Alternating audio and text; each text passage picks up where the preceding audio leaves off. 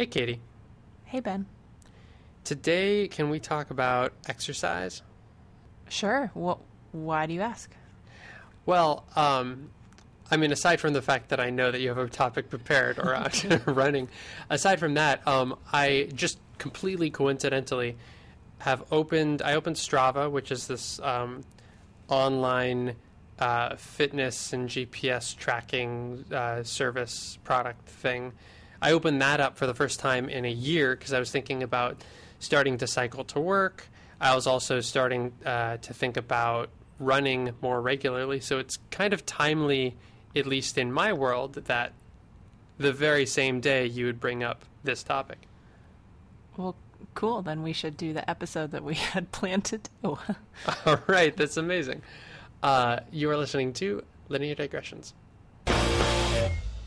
Cool. Yeah. So this article today comes to us from the Upshot at the New York Times, which is their more data-themed, journalism sub-brand or whatever.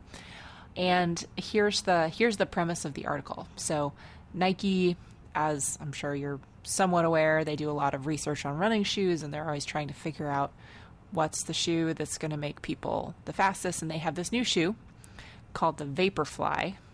And Vaporfly. Yeah. I guess you got to get really creative with naming if you're in that market for that long, huh?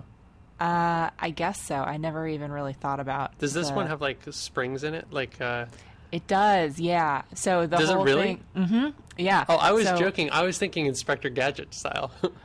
Yeah. So the way it works supposedly is supposed to make you, according to Nike research that Nike funded, is supposed to make you up to 4% faster in a marathon, which is a big deal.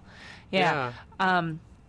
But nominally the way that it does that is it has this really thick sole, and then there's this carbon fiber or something kind of plate that's sort of like a spring, and so then when you land on it, it stores up the energy from your footfall and like springs you off, and this makes you faster or more efficient. More efficient, I think, is the premise, and then with the same amount of energy, you can run that much faster. So it's supposed to make you faster. Wow. That's the claim. But this is a really tricky thing to prove because, well, how would you actually prove that they're making people faster? The way that you would do that kind of gold standard wise is you'd take probably thousands and thousands of runners, and you would randomize which of them get these fancy new shoes and which of them get other shoes that are also, fancy and nice, but these are the ones that we're focusing on. And then you would have them go out and run a bunch of races, and you would see who runs faster. But this is hard to do because it's hard to find that many runners to do, or is it just like logistically difficult? Well, it's hard because you can't really randomize who gets the shoes, right? So, for example, you might see that if there's, well, we'll get to how they got their data set in a moment, but suffice to say for now that they got a data set of, thousands and thousands of runners running races. And you might see that the people who wear these shoes go faster, but maybe that's because, for example, they're taking their training a lot more seriously. And so there's this correlation between how hard they're training, how seriously they're thinking about the marathon, and then they go out and track down extra fancy gear. Or maybe they're people who think that there's this psychological boost that they get from the shoes. And so it's like they wear their shoes when they think they're going to have a really good race, and it's kind of like a good luck charm. And so wearing the shoe is an effect of being in really good shape. It's not a cause of making you run faster. So so to go back to the data set, what they managed to get was a really interesting data set from Strava, which we have spoken about on this podcast in other episodes. As you mentioned, it's this app that people use to track their training, and then you can also, it sounds like, hook it up to your GPS watch so you can actually time yourself in the marathon and have that be reported back to Strava. So from that, you can get thousands and thousands of marathon training plans, and then the marathons themselves, and then match those up against public race records about how long people actually took to do some of these big marathons. So this is, Right. Boston and New York and Chicago and Berlin and these kinds of things. And so people will put the gear that they use, including the shoes that they use, into Strava, so that this is like part of the data set. Yeah, sometimes. Not always, but enough that they were able to get a pretty healthy sized data set. Yeah. And so get this data set that has, for a bunch of people, a bunch of race reports and training reports and these kinds of things. And then the question is, how do you analyze this data to figure out if the shoes are making people better? Because that's the very particular question, is, are the shoes causing people to be better? And the thing that I thought was cool about this article was they actually do that a bunch of different ways, and we'll go through each of the 4 different ways. But the thing that's interesting about that is that, if you've been working with data for long enough, you know that if you torture the data enough, it will confess to anything. Somebody, made up that quote. And so it's not crazy to think that there's some way that we could slice and dice the data that would show that this shoe is, even like a pretty well-constructed causal inference type situation. You can show that this shoe seems to be having some effect, but it could be just a fluke of the data. But the thing that's interesting is they tried lots and lots of different things. They had 4 different ways that they analyzed the data, and then within each of those 4, they had sub-variations about exactly how they would add and subtract other features and things like this, and found that the results were generally holding.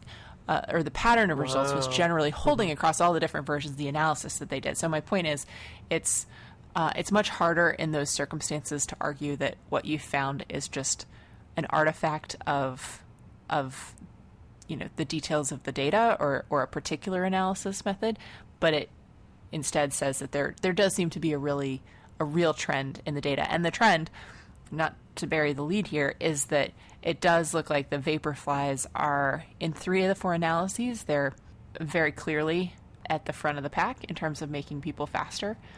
And then in the 4th analysis, they're a very close second to another shoe. So there does seem to be, at least from all the analysis they did here, a pretty strong trend that these are pretty interesting shoes if you're a marathoner.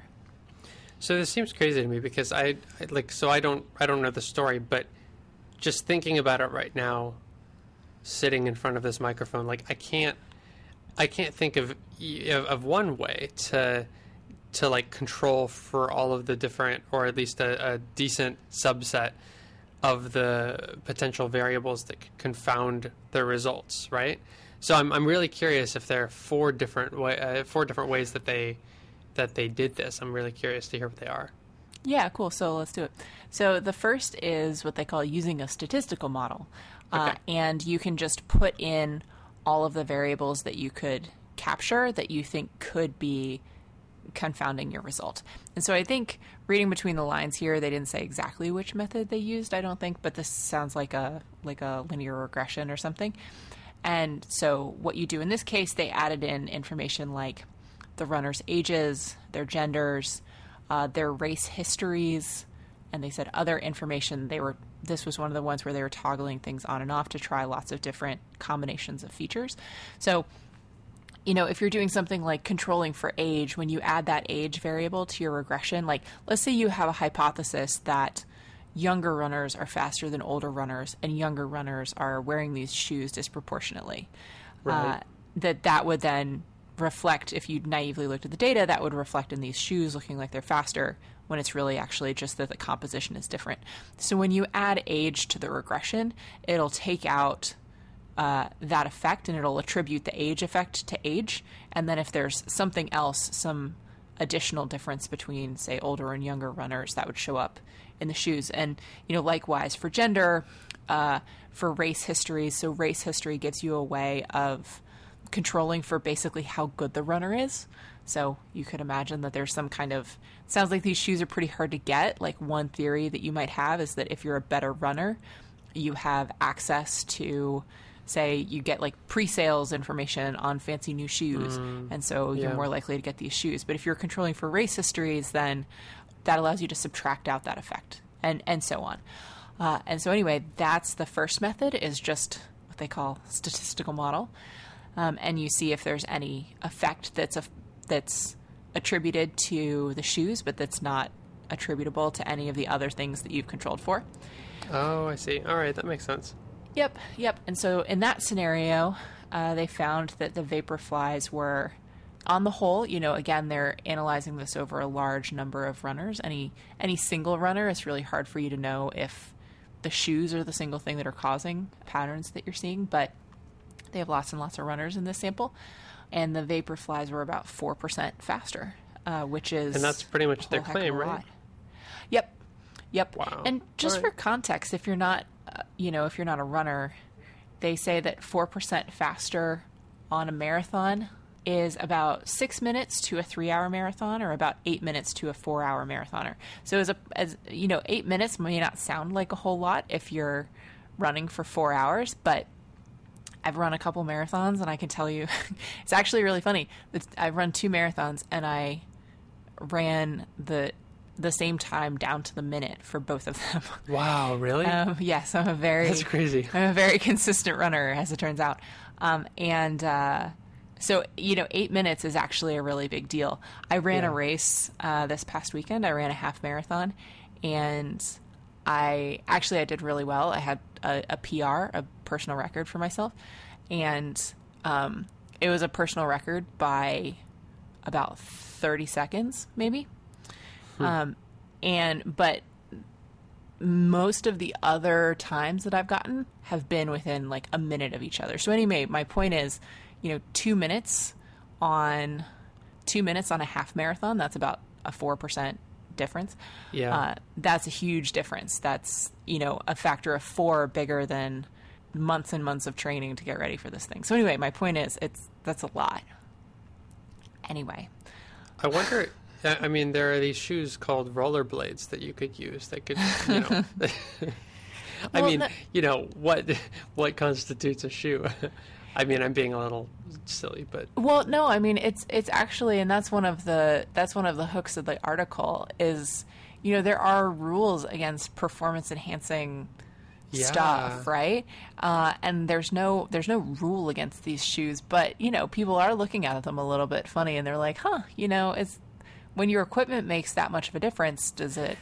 Is that legit or not? And I don't know. I'm not going to wade into that debate. But no, you made it as a joke, but that's actually a pretty serious point. I do. I mean, I imagine that probably.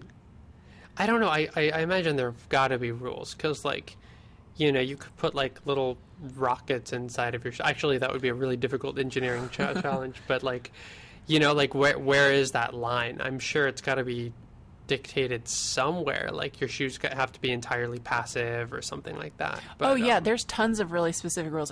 This is an aside. I'm listening to this audiobook right now about endurance athletes, and so they're talking about, for example, if you're trying to set an official world record in the marathon, for example, you're allowed to have pacers, but you're not allowed to have pacers that swap out midway through the run. Otherwise, it doesn't count as an official world marathon. And so that's one of the things pacers are people who run alongside you? Yeah. Yeah, they run alongside you, and they can also run in front of you, which blocks wind resistance somewhat. Oh. And, over the course of a marathon, if it makes you 30 seconds faster, that can definitely be the difference between a record and not. But you're not allowed to get fresh pacers halfway through the race. So what that means is if you want to set a world record in a marathon, you need another world record marathoner to run with you the whole way. So that's actually a pretty serious rule about what it means to set one of these records. And a lot of other sports have kind of similar rules. Like in cycling, I was listening to, there's this thing called the hour. And it's basically how far can you ride your bike in an hour. And so usually they'll do them on these velodromes, like these indoor track things. And there's all kinds of rules that they instituted about what your bike has to be like and how you're allowed to time yourself. Mm-hmm. And are you allowed to have somebody out there with you helping you out or giving you any information about how you're doing, all kinds of stuff. So anyway, the idea that there could be a rule about what's allowed in your shoes is not necessarily any crazier than the idea that you're not allowed to have a little motor inside your bicycle or whatever else. Yeah. Anyway. Okay, so back on track. Yeah. That was method 1, statistical kind of model. Yep. Yeah. What's next? Number 2. So this is called difference of differences. And so what you do is you find pairs of runners who run 2 races, the same races, where they're very similar in the first race, and then one of them changes shoes to the Vaporflies, the other one does not, and then they run a second race at the same time. And this is conceivable because there's a lot of people who, there's really big races that lots and lots of people are participate in. So you could imagine doing the Boston Marathon in 2017, and you do the Boston Marathon again in 2018. And if you can find pairs where there are 2 people who had really similar times in 2017, one of them switches shoes in 2018, and then you compare their times in 2018, and then, any given... Do that a bunch of times, yeah. Exactly, yeah. Any given pair, somebody could just have a bad day, or, somebody could, I don't know, anything can happen on any individual race, but when you count it up over many, many pairs, then the patterns start to aggregate. This result had a really similar one, where the Vaporflies were about 4% faster.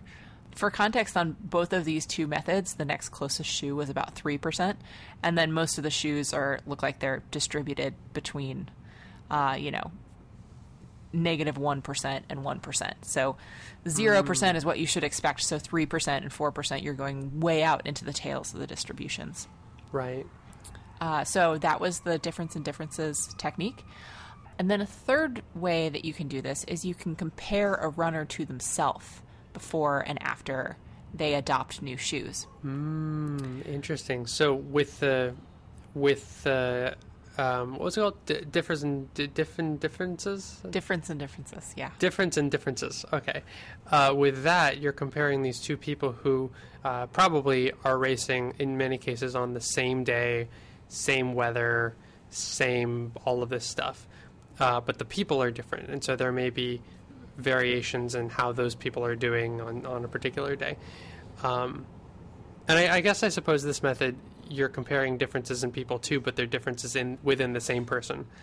But then you might have the differences of the localized conditions on the different days.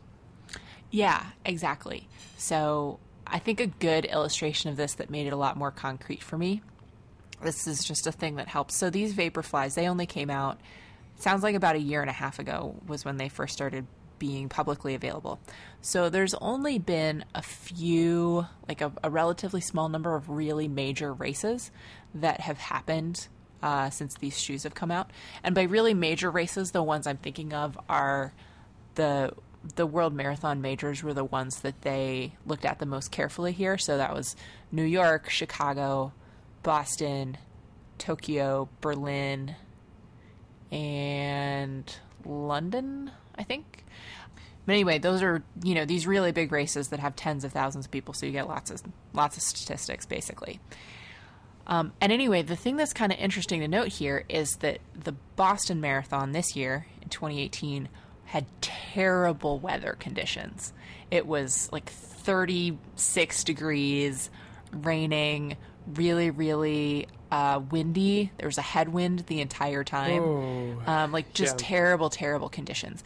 And so nobody in 2018, woke up that morning and thought, I'm just going to have a really great race today because the weather was just so bad, right? So stuff like that could mess up they could mess up something like, I switched to new shoes, but I'm going to have a bad race here because I'm running Boston in 2018, and it's just that's just my lot in life. But again, once you aggregate that over lots and lots of races, there are plenty of people who, you compare their Boston 2018 to, I don't know, let's say they did this analysis in a few months and they compared it to Chicago 2018, and let's say Chicago 2018 has really lovely weather, then you can get the effect sort of going the other way. And if you average that out over enough races, then you can pick up on the overall trend. That makes a lot of sense. And this one I think is a little bit interesting, the general trend I said for comparing the difference in differences techniques or the statistical analysis, they said that I said most of the shoes seem to be clustered around 0, kind of between plus and minus 1%. This one's a little bit different because it looks like a lot of people get a little bit faster after they switch to new shoes. So you can imagine that if you switch to new shoes and then you find yourself not feeling great, you might switch back and you don't show up in this data set.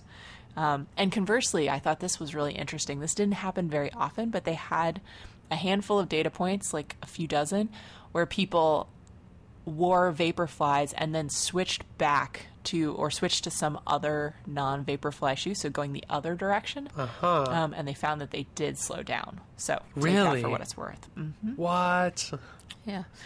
That's really cool. Yeah. Like I said, I thought this was really neat, all the different ways that they were poking and prodding at the data to try to figure out if, the thing that I thought was interesting was just, you could tell they were trying to find a way to, they were being very skeptical of their own results. Right. And I like that.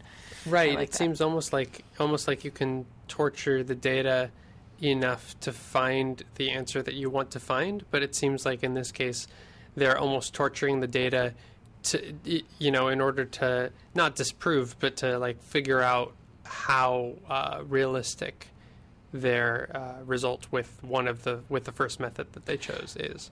Yeah, and I think that's sort of fun as a runner, right? I'm listening or I'm reading this and I'm thinking yeah, but here's all the other things that are going on that could affect how fast I'm running on any given day or anybody else is running. And so it's kind of interesting to watch them work their way through that and say hey, we toggled this on and off, we toggled that on and off, we did it this other way, we did it a third way, we did it a fourth way. Same general pattern is holding. So that to me is a much more robust result than we ran a regression this one time and this was the result. Anyway, let me get to the fourth one now. This one is a little bit different than the other 3. It's a slightly different way of thinking about what it means to be fast. This was also the only method where the Vaporfly did not come in first. It came in a very close second.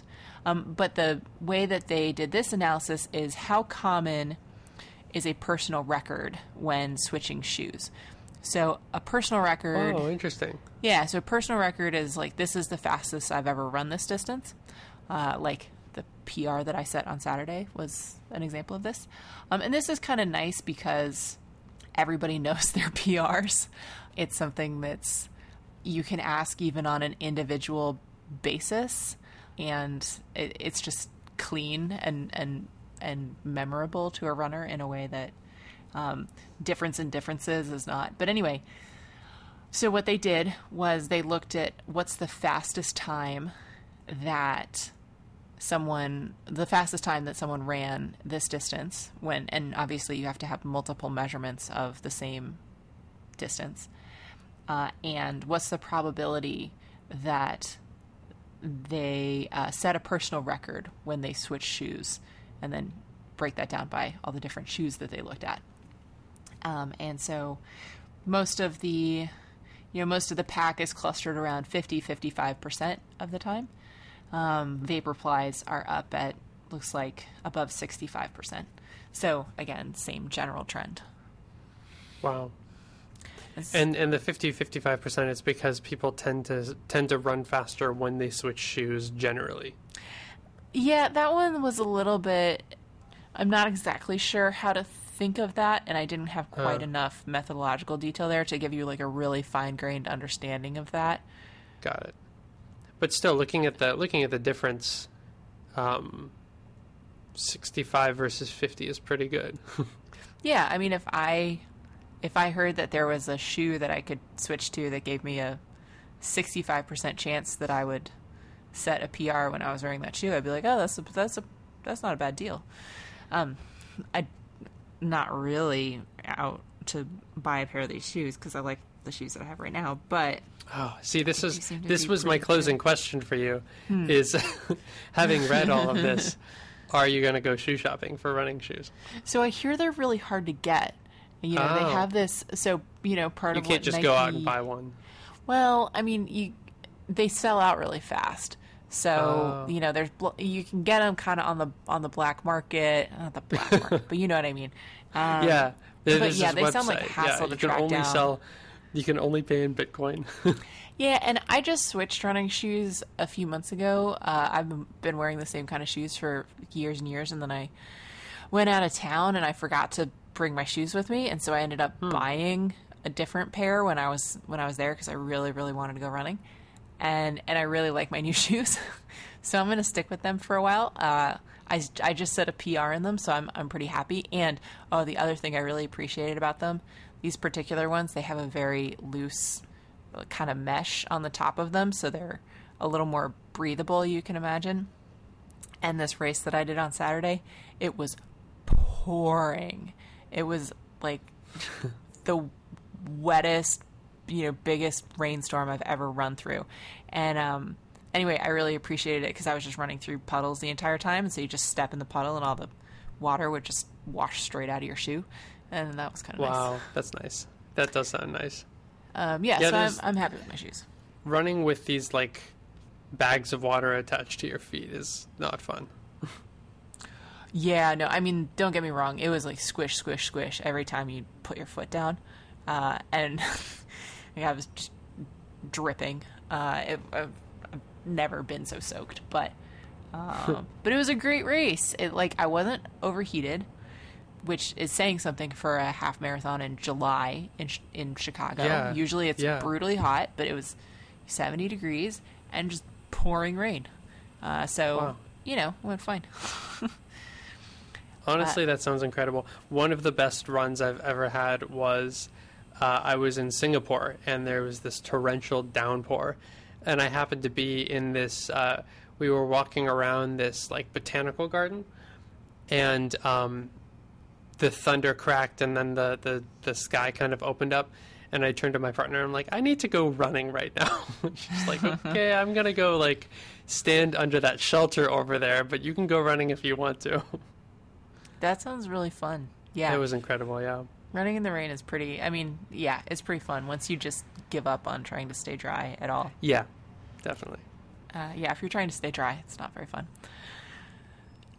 So, good luck with your new adventures in exercise. If you're looking for a shoe that's probably overkill, you can drop a few $100 on these Vaporflies, and they'll probably make you 4% or some amount faster. I think I can get 10% faster by just buying a pair of running shoes instead of the old sneakers that I have.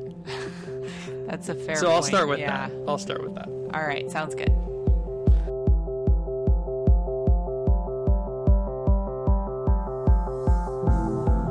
Linear Digressions is a Creative Commons endeavor, which means you can share or use it any way you like. Just tell them we said hi.